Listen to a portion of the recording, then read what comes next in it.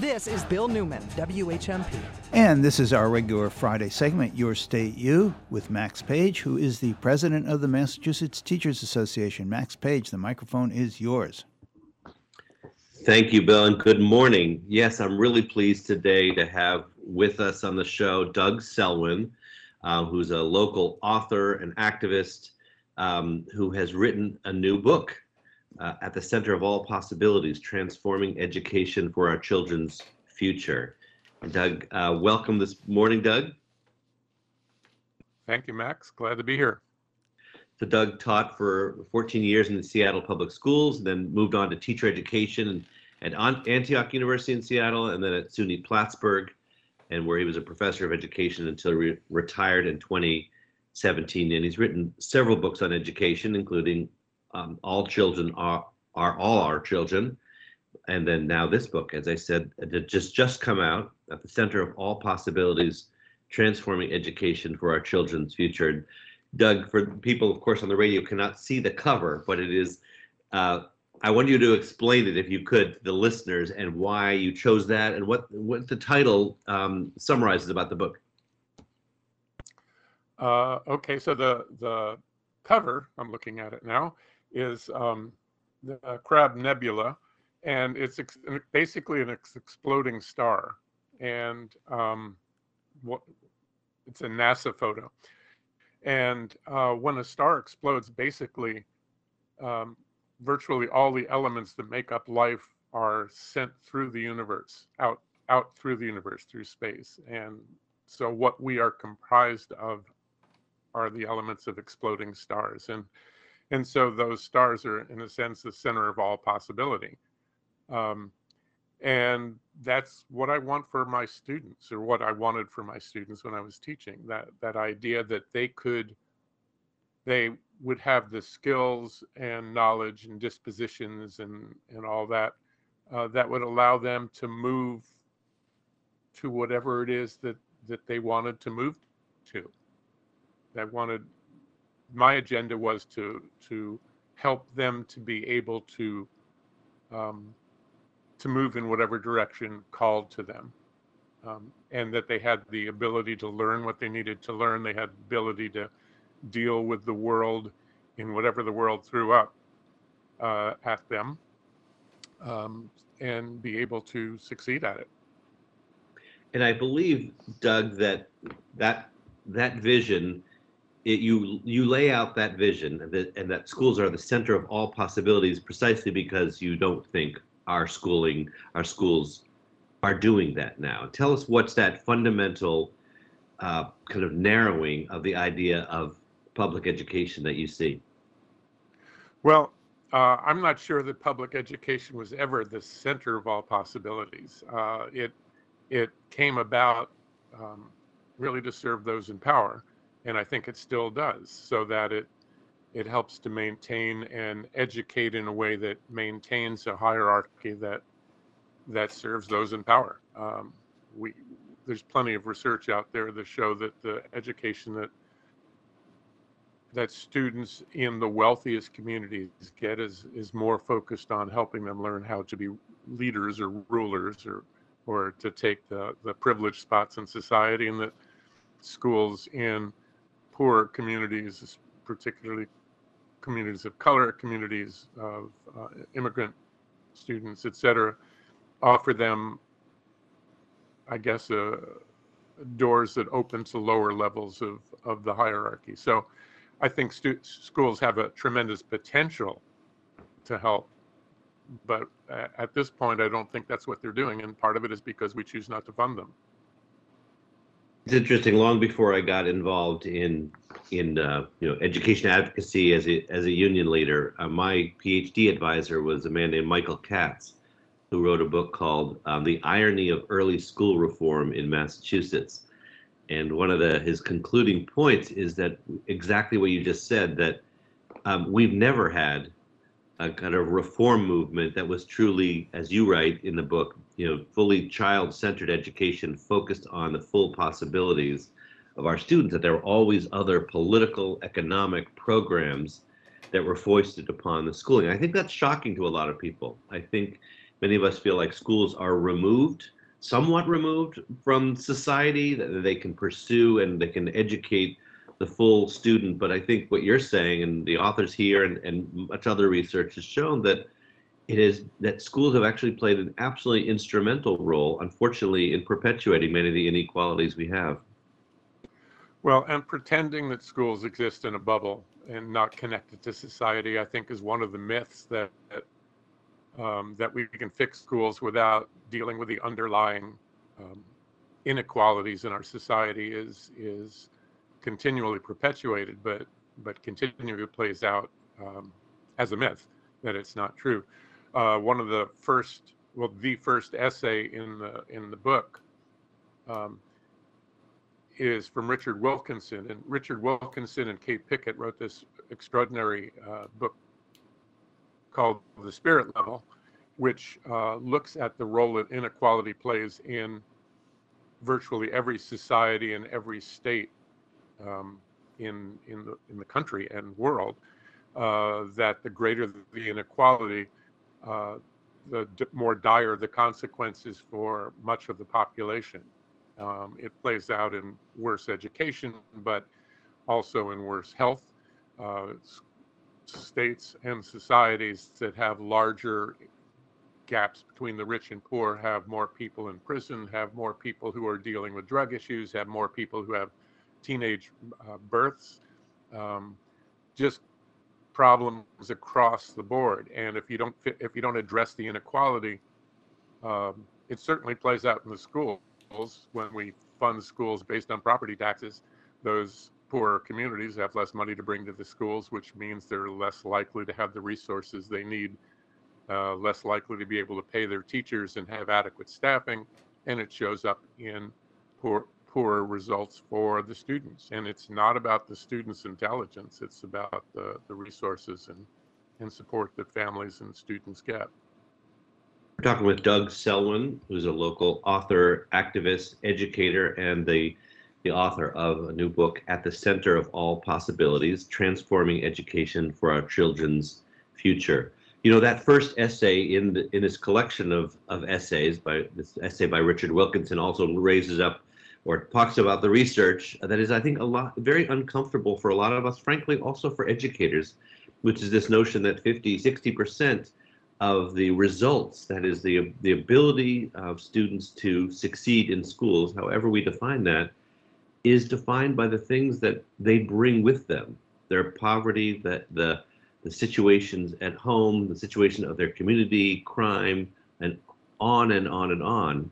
And that goes against our view that if we just craft the perfect school setting or curriculum, then it's a completely level playing field. And essentially, we're saying that many kids, a large portion of our students, come in with the kind of obstacles of a society of such great inequality. Well, I think that plays out, and David Berliner also brought that research by now 13, 14 years ago, that a great percentage of what happens at school is determined by what happens outside of school. That doesn't mean that schools can't make a difference. It doesn't mean that somebody who grows up in poverty or is a student of color or this or that can't succeed. It just means they have a lot more, many more obstacles to overcome, and that as long as inequality persists, they are going to have many more obstacles when they get out of school. You know, what jobs are available, what resources are available, what connections do they have that help them get a leg up into a first job or into a good college situation or a good work situation, whatever it is. It's a complicated process. I talked with Bill a couple of weeks ago about the book, and one of the things that came very true, I was part of a group that was having conversations about how to open schools when the pandemic hit. And part of what we found out very quickly is that there is nothing more interconnected than schools and the communities in which they exist, and that anything that happens in school is going to have an enormous impact on the community, from the child care issues and healthcare issues and the kids who are fed at school because there isn't enough food at home, to nurse checkups to virtually everything that school offers, but also that what happens at school, what happens in the community is going to have an impact on what happens at the school.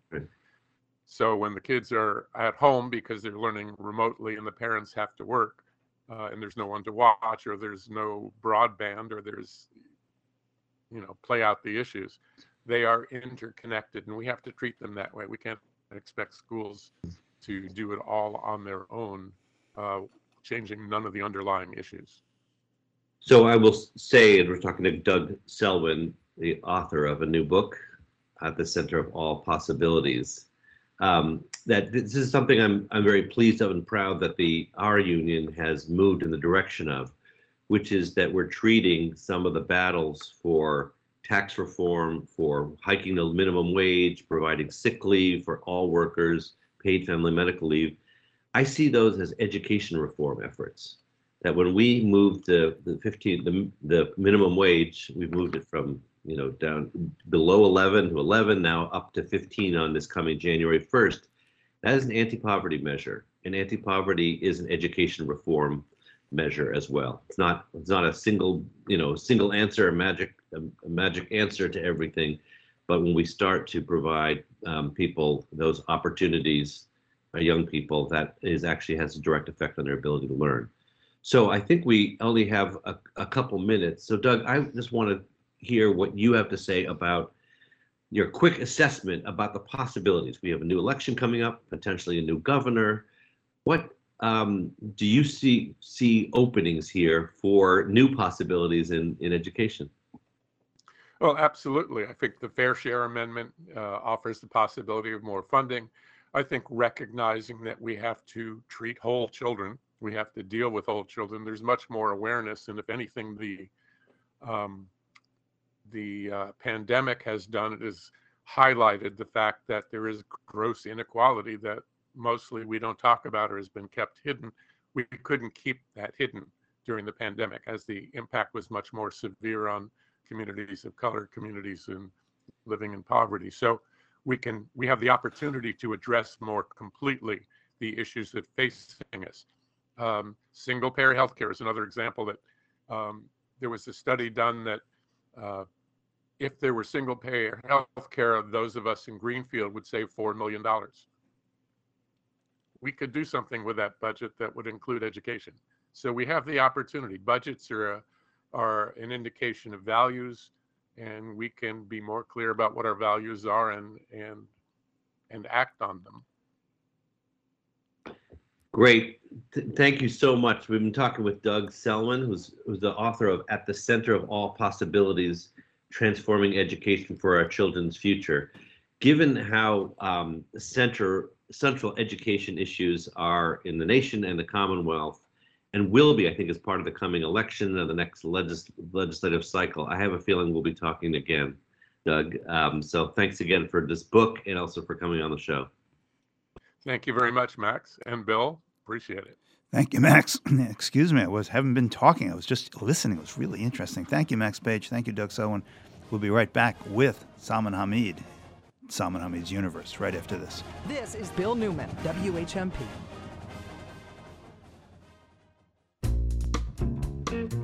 In the late 30s, they started singing together at the Alabama Institute for the Negro Blind. In the 40s and 50s, they spread their gospel across the Jim Crow-era South. You gotta keep the devil down in the hole. In the 60s, they shaped the sound of the civil rights movement, singing at events with Dr. Martin Luther King Jr. On September 16th, they'll be singing at UMass. Going up to the spirit in the sky. The Blind Boys of Alabama, Friday, September 16th at UMass Amherst. Over 80 years of gospel, along the way teaming up with Stevie Wonder, Lou Reed, and Prince. Get tickets now at the UMass Fine Arts Center website. And get ready. The Blind Boys of Alabama will raise the roof on the Frederick C. Tillis Performance Hall. Friday, September 16th at UMass Amherst. Hi, this is Nick Seaman from the Black Sheep in downtown Amherst. We're now open 7 days a week from 8 a.m. And we have live music every Saturday and Sunday from 11 to 1. We continue to make our great sandwiches, bake our wonderful croissants, Danish breads and desserts, and brew Dean's Beans organic coffee. We also have a freezer full of entrees to go that will help you simplify your life. And if you're having a party, let us know how we can help you make it a success. Just call our catering department to talk about menu options. On a political note, always remember that the Second Amendment says, quote, well regulated. Make sure you call your congressman and senator and demand that they do their jobs. We're the Black Sheep in downtown Amherst, having fun with food and politics since 1986. Save 30% at WHMP.com.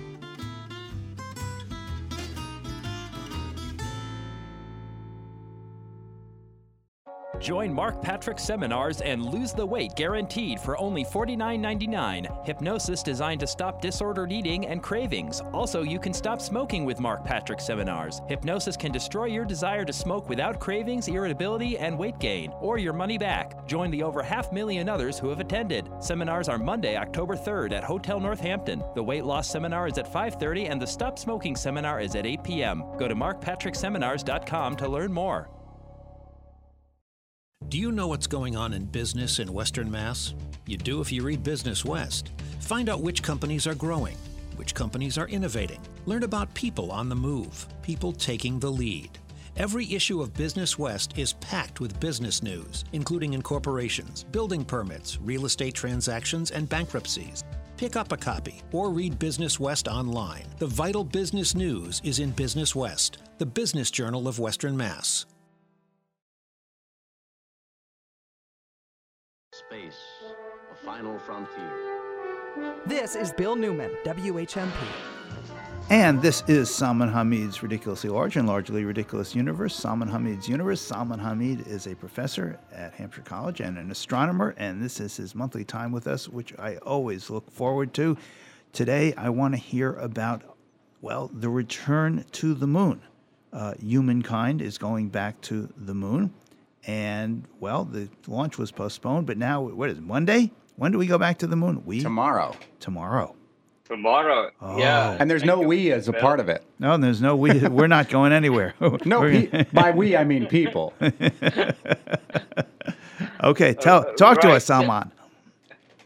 Yeah, so just a quick thing. Yeah, I mean, we are going back to the moon slowly. so yes, it was scheduled for last Monday morning, and this is just for people, just to remind people, this is Artemis 1. This is the big push to go back to the moon. It's the US, Europeans, Canadians, Japanese, I mean, all these space agencies combined together. And 1972 was the last time when humans landed on the moon. And since then, this is the first time that there is an effort to bring humans back. Even though in this particular mission, this is a non-human mission. It's uncrewed, but it's going to go it is a test that we can send. So everything is going to be as if humans are on board, except that they are not. This is the test of the Space Launch System, SLS. Sorry, Bill. Yes. Okay. So it's a human launch without the humans. Am I following this? Well, so it's interesting, actually. I did not think about it as much, but then I realized actually that one of the things they were talking about was for Apollo program. The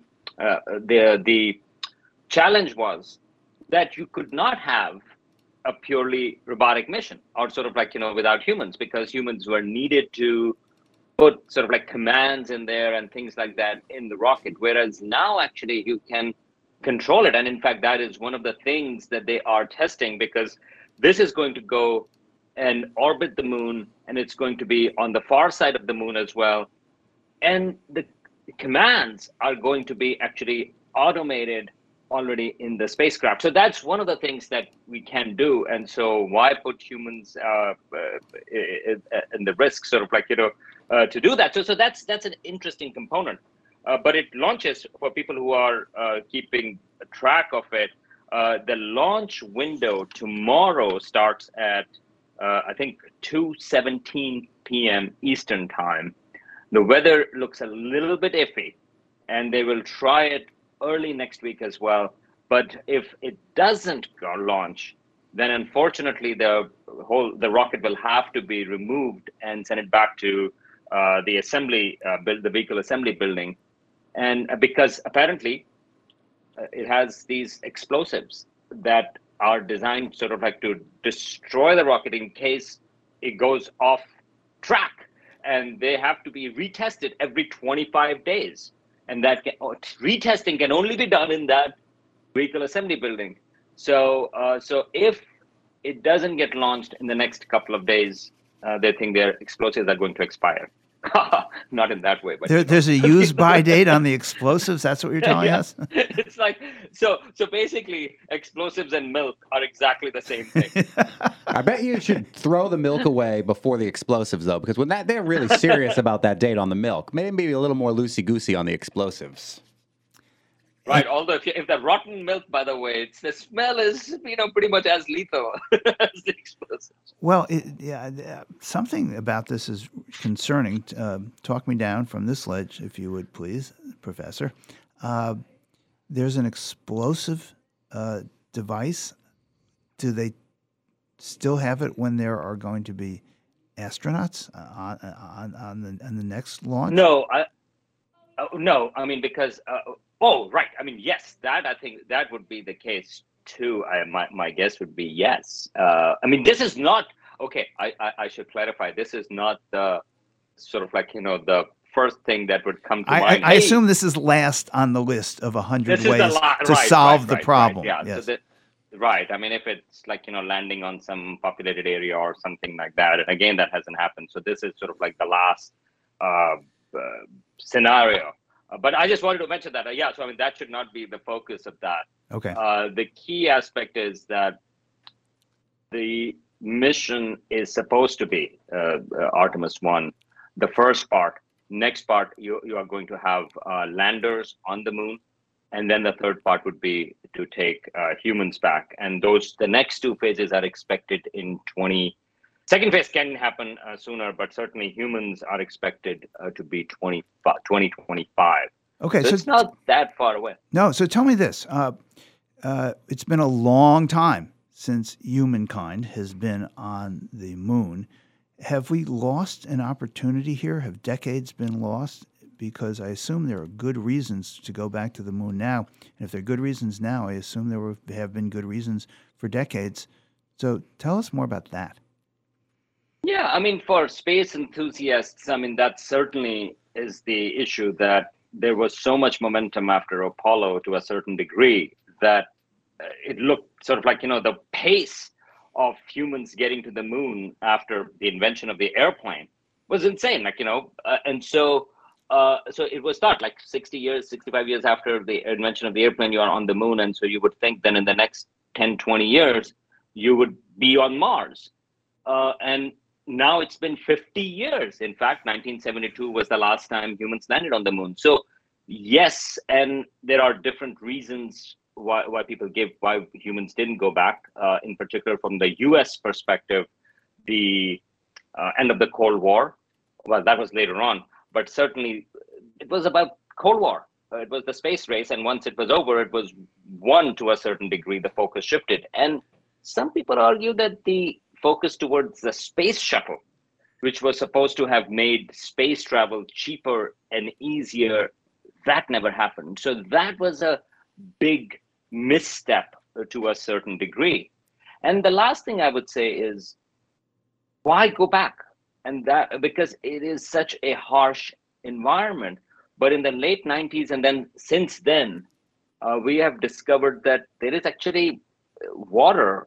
Not that much water, but certainly there is water that is a little below the surface as well, and also on the polar regions, especially in the southern polar regions, where you have craters where they are always in the shadow, meaning to say sun doesn't come in and evaporate it. And so we think that there is actually water there, and because of water, the equation has changed, because you can actually water is very expensive. It's very heavy to get there. if you have water, not only it's good for human survival, but also it can be used for, if you break H2O, you have hydrogen and oxygen. It can be used for breathing, and also it can be used for fuel for missions to Mars and other places.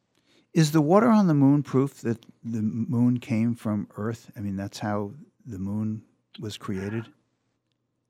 No, water is actually quite sort of like available in the solar system, and you have asteroids and comets that bring water in, and of course they crash on the moon. So we think that is from there, but normally it gets evaporated. And there was also this issue that it may be whatever water there may be too far down the surface, but it looks like there have been a couple of deliberate crashes on the moon, and then spacecrafts have analyzed the plumes that are coming out, and they find actually it's not that deep. And in fact, just last month, a Korean mission named Danuri, which is a combination of Moon and Enjoy, that was launched on August 5th. And one of its goals, so it has multiple things, but one of its scientific payloads actually includes a very sophisticated camera, actually provided by NASA. There's that particular one that is going to take pictures of these polar regions and try to detect water, because that is now a really important thing. And in fact, the place to land, and you may have heard of another country, which we cannot name anymore. Can we on the radio? But China, they are also planning on going there. And it certainly is turning into another Cold War type situation. Artemis program that I mentioned, China is excluded from it. So China is making its own plans, and it recently had robotic missions that went even to the far side of the moon as well. The thing is that if you are building a base over there on the moon, it's going to be towards the polar regions, in particular towards the southern polar regions. And again, nobody is saying that openly, but my guess is I think that there is a race towards it. Who gets there first and who gets to get the optimal position where there is more water. We're going to take a quick break. We'll be back with more with Professor and astronomer Salman Hamid after this. This is Bill Newman, WHMP. To the moon, let me play among the stars, and let me see what spring. For WHMP News, I'm Jess Tyler. Holyoke Ward 2 Councilor Wilmer Puolomota has been expelled from the City Council. The announcement was made at the start of yesterday's special meeting. Mass Live reports that Puolomota said he did not resign and plans to take legal action against the city. Puolomota, who returned to the council last week, faces criminal charges in Rhode Island, including a child pornography charge. Before his return, he spent 90 days in the Rhode Island Adult Correctional Facility for violating bail conditions. There's a new chairperson for the Cannabis Control Commission in East Hampton. Former state treasurer and East Hampton native Shannon O'Brien will take over the role from interim chair Sarah Kim. O'Brien was state treasurer from 1999 to 2003 and is no stranger to politics. She served in the State House of Representatives in 1999, as well as state senator, and comes from a political family. O'Brien says she's eager to get to work implementing the new cannabis industry reform law that Governor Charlie Baker signed earlier this month. A case of monkeypox has been detected in Western Mass. Health officials said they were only notified about the case 48 hours ago. According to the Quabbin Health District, the person infected with the virus is doing well and is keeping in touch with the Massachusetts Department of Public Health. This is the first time their district, which covers the towns of Pelham, Belchertown, and Ware, has seen a monkeypox case. Sunny today with a light breeze and a high of 78 to 82. Scattered clouds tonight, low of 48 to 54. Sun cloud mix on Saturday, a high of 80 to 84. And then low to mid 80s on Sunday. Watch out for a scattered shower in the afternoon. Showers likely on Labor Day Monday. 22 News Storm Team meteorologist Brian Lapis, 1015 WHMP. For WHMP News, I'm Jess Tyler. This News Minute is brought to you by our partners at Holyoke Media. Yo soy Johan Rashi Vega con la síntesis informativa de Holyoke Media. El presidente Joe Biden hizo sonar la alarma el jueves por la noche sobre lo que él considera amenazas extremistas a la democracia estadounidense por parte de las inquietas fuerzas del trumpismo. Su objetivo es reformular las elecciones de noviembre como parte de una batalla incesante por el alma de la nación. Casi 2 años después de que derrotó a Donald Trump, es una repetición del tema de la campaña de Biden para 2020 que expresa lo que está en juego en las elecciones intermedias en términos tan terribles como los que lo enviaron a la oficina oval. Su discurso en horario de máxima audiencia en el Salón de la Independencia en Filadelfia está exponiendo lo que él ve como los riesgos de aquellos a los que ha denominado republicanos ultramaga para el sistema de gobierno de la nación, su posición en el extranjero y la forma de vida de sus ciudadanos. El esfuerzo explícito de Biden por marginar a Trump y sus seguidores de hacer a América grandiosa nuevamente marca un giro brusco para el presidente, quien predicó su deseo de lograr la unidad nacional en su discurso inaugural. Los funcionarios de la Casa Blanca dijeron que refleja su creciente preocupación por las propuestas ideológicas de los aliados de Trump y la negación implacable de los resultados de las elecciones de 2020 de la nación. Por su parte, Trump planea un mitin este fin de semana en Scranton, Pensilvania, que es el lugar de nacimiento del presidente Joe Biden. En otras informaciones, el Centro para el Control y la Prevención de Enfermedades respaldó el jueves los refuerzos actualizados de COVID-19, abriendo el camino para una campaña de vacunación de otoño que podría mitigar un aumento invernal. Los nuevos refuerzos dirigidos a las cepas de Omicron más comunes de la actualidad deberían comenzar a llegar a las farmacias y clínicas en unos días. La decisión de la directora del CDC, Rochelle Walensky, se produjo poco después de que los asesores de la agencia votaran a favor de la recomendación. Yo soy Johan Rashi Vega y esta fue la síntesis informativa de Holyoke Media a través de WHMP. This News Minute has been brought to you by our partners at Holyoke Media. Space, a final frontier. This is Bill Newman, WHMP.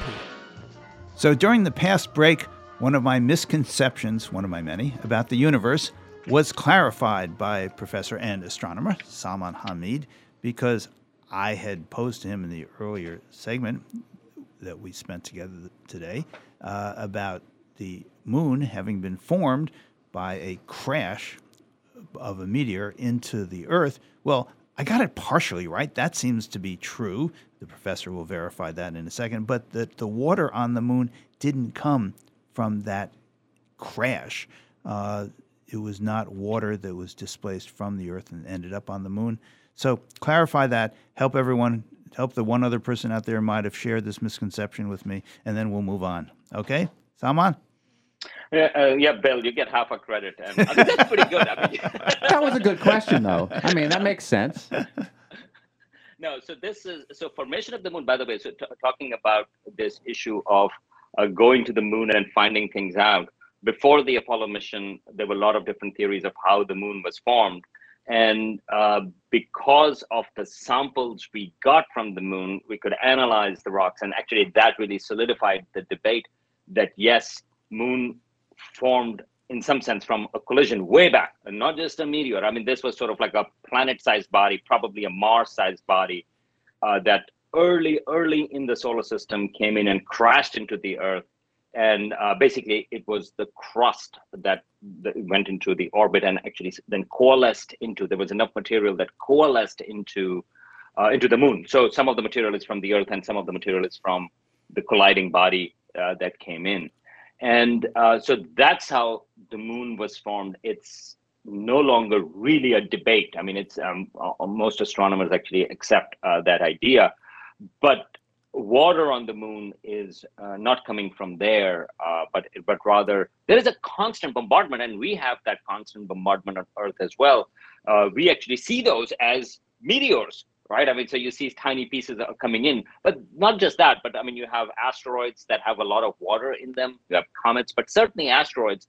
And on the moon, they also crash. They crash on Earth, they crash on the moon, and which you can see the craters as well in general. And they can actually deposit water. The problem is whether water stays there or not, because it evaporates, it has no atmosphere. And that's where some of those regions that are in the shadow permanently, this is really one of those places where sun never shines. But in those craters in the shadows, you have water, ice, that is there, and it's that water ice that potentially, because it makes it easy to access it. You can drill down and try to extract water from it. There is a question about how easy that process is going to be. But in those polar regions, we think, and we know actually there is water, but people don't exactly know how much and how easy it will be there to access. And so there are rovers that are planned to go there and going to look for it. Okay, one last remedial question for the morning. You say that the water evaporates, but when we think about evaporation here on Earth, we're talking about water going up into clouds, and obviously there are none of those on the moon. So when you say evaporates, what do you mean? What's that process? What happens to the water? It loses because there is no atmosphere. It just goes into space. I see. Okay, better. So, okay, yeah. I want 3/4 credit. And then it becomes space water and lands on another body somewhere? It's very little. We're talking about a few molecules. Yeah, I mean, it's not sort of like, it's not that there is an inverse rain going on, sort of like, upwards from there. Well, this is also a remedial question. So, it's obviously hydrogen and oxygen that make water up. If the elements hydrogen and oxygen exist somewhere, can water form somehow, or where is the water forming from in the first place?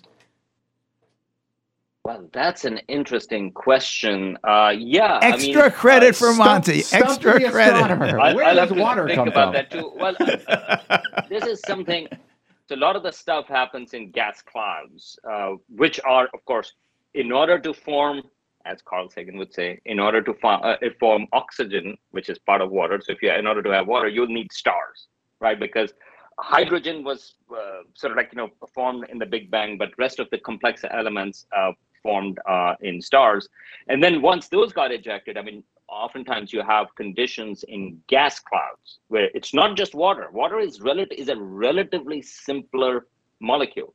You can also have very complex molecules, and here is for beer aficionados, and you can actually have complex alcohol and stuff like that actually in the molecular cloud, in the clouds, which are called molecular clouds. So you can form complex molecules, including water and alcohol and other things. I'm focusing on I can alcohol, see the advertising just alcohol. the advertising campaign now. Have a beer with Salman on the far side of the moon. Yeah. God. The universe wants you to drink alcohol. It made it for you. And I should mention that here, the Five College Astronomy Department and UMass, actually, they have the kind of telescopes that they have access to. They actually have detected a lot of those kind of molecules with research done at UMass. So here is the local component. But I think that actually does a happy hour in space. I think that's not a bad thing. And maybe that's why, those species, those civilizations in those gas clouds with alcohol, they've been trying to send signals, but they're so drunk. I mean, maybe they, it doesn't a slurred speech come in. We go like, that must not be an intelligent signal, but that's another way of getting that. But yes, there are complex molecules out in space, and then when the solar system is forming, those become part of the solar system. And that's where comets and asteroids have that, but so do planets. The key thing is to keep it there. And in the solar system, we know Earth has oceans, but so does Europa and Titan. Titan also probably, and also Saturn's moon Enceladus and things like that. So there is a lot of water. Water is not the issue. Liquid water is there, and even liquid water is a lot of there. So so those things are available. That's the reason when somebody says, is there a potential for life elsewhere? Well, potential for life is it's 100%. The issue comes in, can there be complex life form that can talk to us? And remember, I didn't say intelligent, because that's still a question. That jury is still out about intelligent life on this planet as well. But at least we can talk to each other, we can build stuff. So, I mean, we had a former president, so you can't really brag about intelligence. So, wow. So there's water everywhere. We just have a second or two left, but there's water everywhere. If there's water everywhere, there is the potential for life in many, many places throughout the universe. That's the point here, Salman? Liquid water is crucial, right? Water can be in vapor form. But it's the crucial thing is liquid water. And even in our own solar system, we know that there are oceans underneath the ice sheet of Europa. We know there are ice sheets on the Saturn's moon Enceladus, and even on Titan. So there is plenty of liquid water. I'm so looking forward to this beer with you on the far side of the moon. Or maybe tonight. Thank you, Saman. Thank you. This is Bill Newman, WHMP. When it's happening here in the Valley, we're talking about it.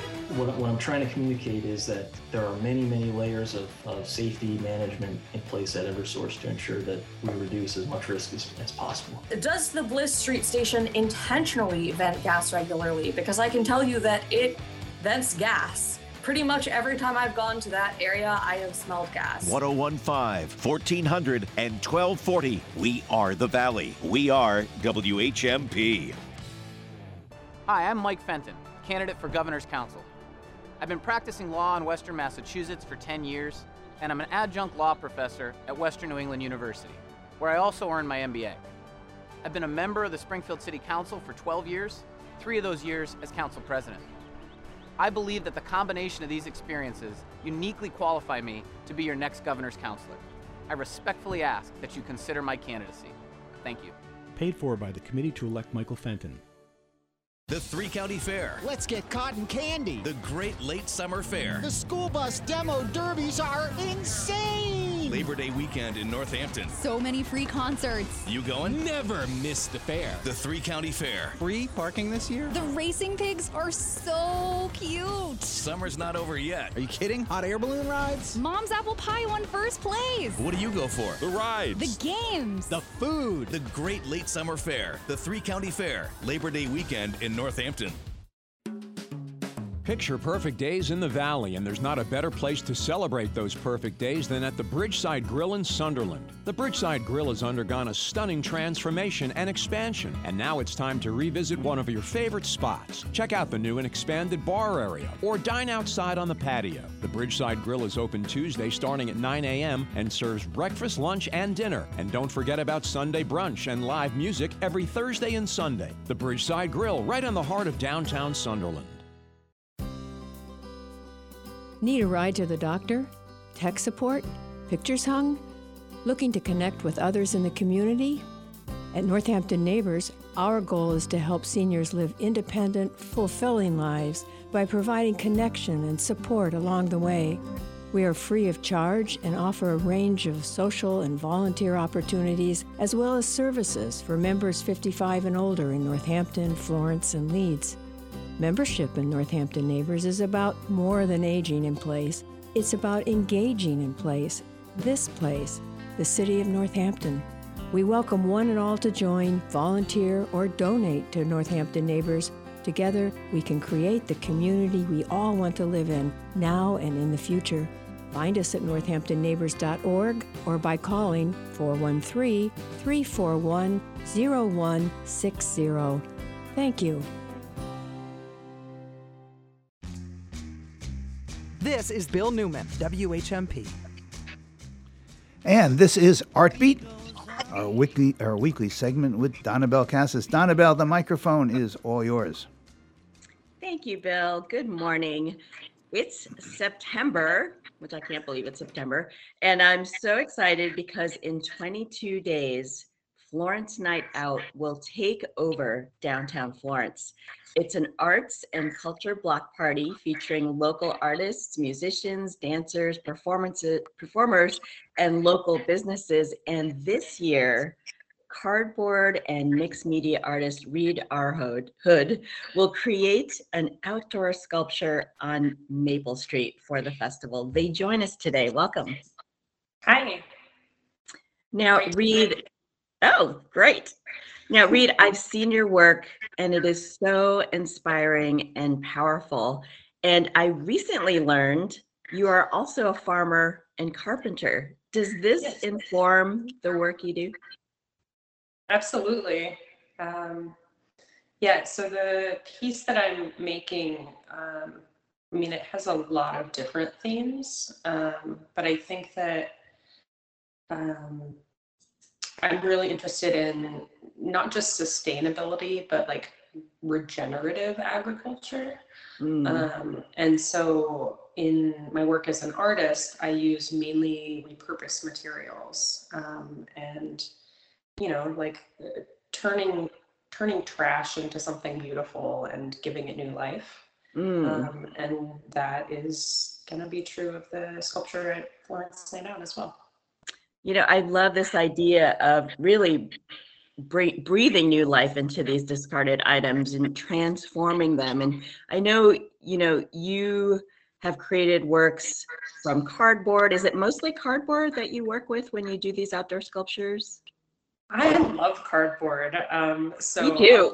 a lot of times I use cardboard, but I've used all sorts of other things. A few years ago, I'm involved with the Art Garden, which is a small arts nonprofit in Shelburne Falls. And every winter, they have an outdoor sculpture and art installation festival, and only lasts for a day or two.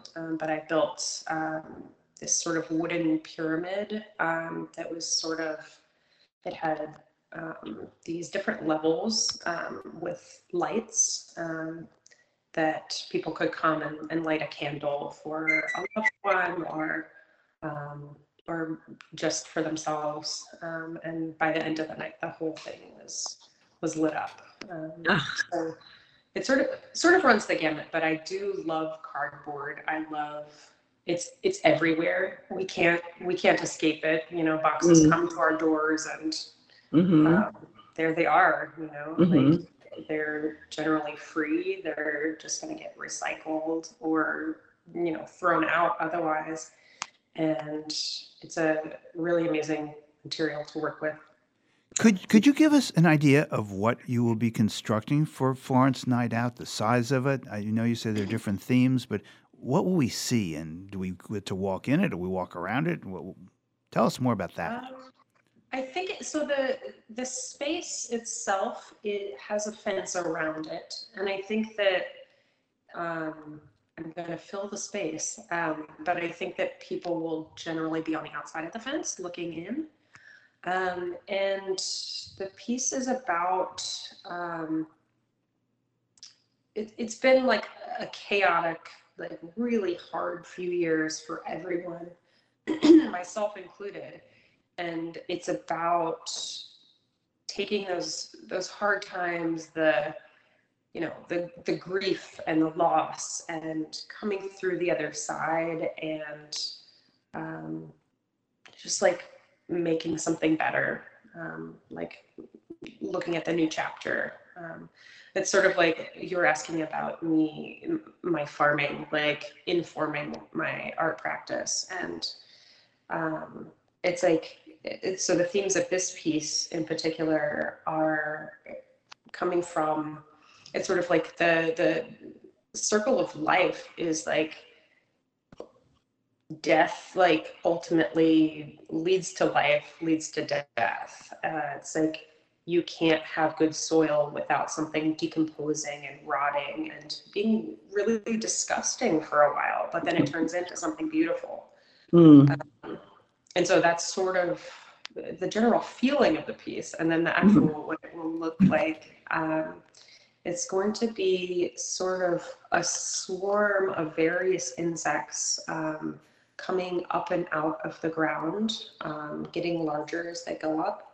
And they're going to transform into a big flock of birds overhead. Wow. That sounds so amazing. It's called Fertile Ground, yes? Is that the title of the piece? Yes. So, I mean, how fitting. And it is in a grassy lot on Maple Street. So you'll see that they'll be coming out from this grassy lawn and transforming the space. Now, Reed, you've lived in Florence for about 6 years. So it's so exciting that you're actually finally going to be a part of this festival. How has Florence changed the way you see your work? Has it affected your work practice in a way? Were you from Shelburne Falls area and then moved to Florence? Tell us about that. No, I'm actually originally from Kentucky. And I've been in the Northeast for quite a while, but in New England specifically for about 12 years now, something like that. And Florence for about half of that time. And I think that after college, I moved around a lot. And I think landing in Florence has felt really grounding, and building home and building community has felt really nourishing. And like literally digging into the soil and putting a little, like, some roots in. Yeah. Well, just quickly, what do you farm? Is there any particular crop that you work with? Well, I have a small herd of dairy goats, and I also make maple syrup in the spring, and I have a large garden, and I have recently started growing shiitake mushrooms. Ooh. I inoculated them 2 years ago, and finally got my first huge harvest after the rains last week. Oh my gosh, that must be so exciting. It's so exciting. It's after all that hard work. Oh my gosh. Yeah. Well, Reed, I'm so excited to see your piece. If you want to see Reed's sculpture called Fertile Ground, it will be on Maple Street during Florence Night Out, which is Saturday, September 24th from 4 to 7 p.m. There's also an after party from 7 to 9 at Bombyx Center for Arts and Equity. For more information, you can go to florencenightout.org. I also want to thank you, Reed, for sharing your work with us today. And also, absolutely. And also the Florence Night Out sponsors Apex Dental Associates of Florence, Bank ESB, Cooley Dickinson Healthcare, and Florence Civic and Business Association. And of course, River Valley Co-op, who sponsored your sculpture. We can't wait to see it. Thank you so much. Yeah. And I want to thank you, Donabelle, for all the work you do to make Florence Night Out happen. And I understand it's a collective effort. There are a lot of people involved, but it just sounds like an amazing, amazing community event. Celebrating arts, but celebrating the community as well. It just sounds like fun, free, open to the public, as they say, and everyone is welcome. It's an amazing event. So thank you so very much, Reed R. Hood, Donabelle Cassis. Thank you both so very much. Wonderful, wonderful, wonderful edition of Artbeat. La-da-da-da-dee, la-da-da-da-da. Charleston was once the rage, History has turned a page, This is Bill Newman, WHMP. The miniskirts, the current thing. Hey everyone, Gordon Oliver here, and if you don't know me, I'm the host of the weekly Saturday show, The Cambridge Connection, on WHMP.com and wherever you listen to your favorite podcasts. For the last year, I've been privileged to connect you, our listeners, with experts from a variety of financial industries and organizations that offer assistance and education to help everyone become more financially fit. See you on Saturday. Join Brent Hines, Executive Director of the Foundation for Financial Wellness, because being financially well is a source of power, contentment, and peace. Pets and people, they belong together. They help us feel calm and loved with every tail wag, kiss, and snuggle. Dakin Humane Society believes in this bond, and your support keeps people and pets together. You provide resources so animals with medical issues can get the care they need to find homes. Our Pet Food Aid program lets people facing tough times feed and keep their pets because you care. Dakin's many programs and services help companion animals and the people who love them. To make a gift, visit DakinHumane.org. Live and local news and talk for Northampton and the Valley since 1950. WHMP Northampton, WHMQ Greenfield, a Northampton Radio Group station. It's 10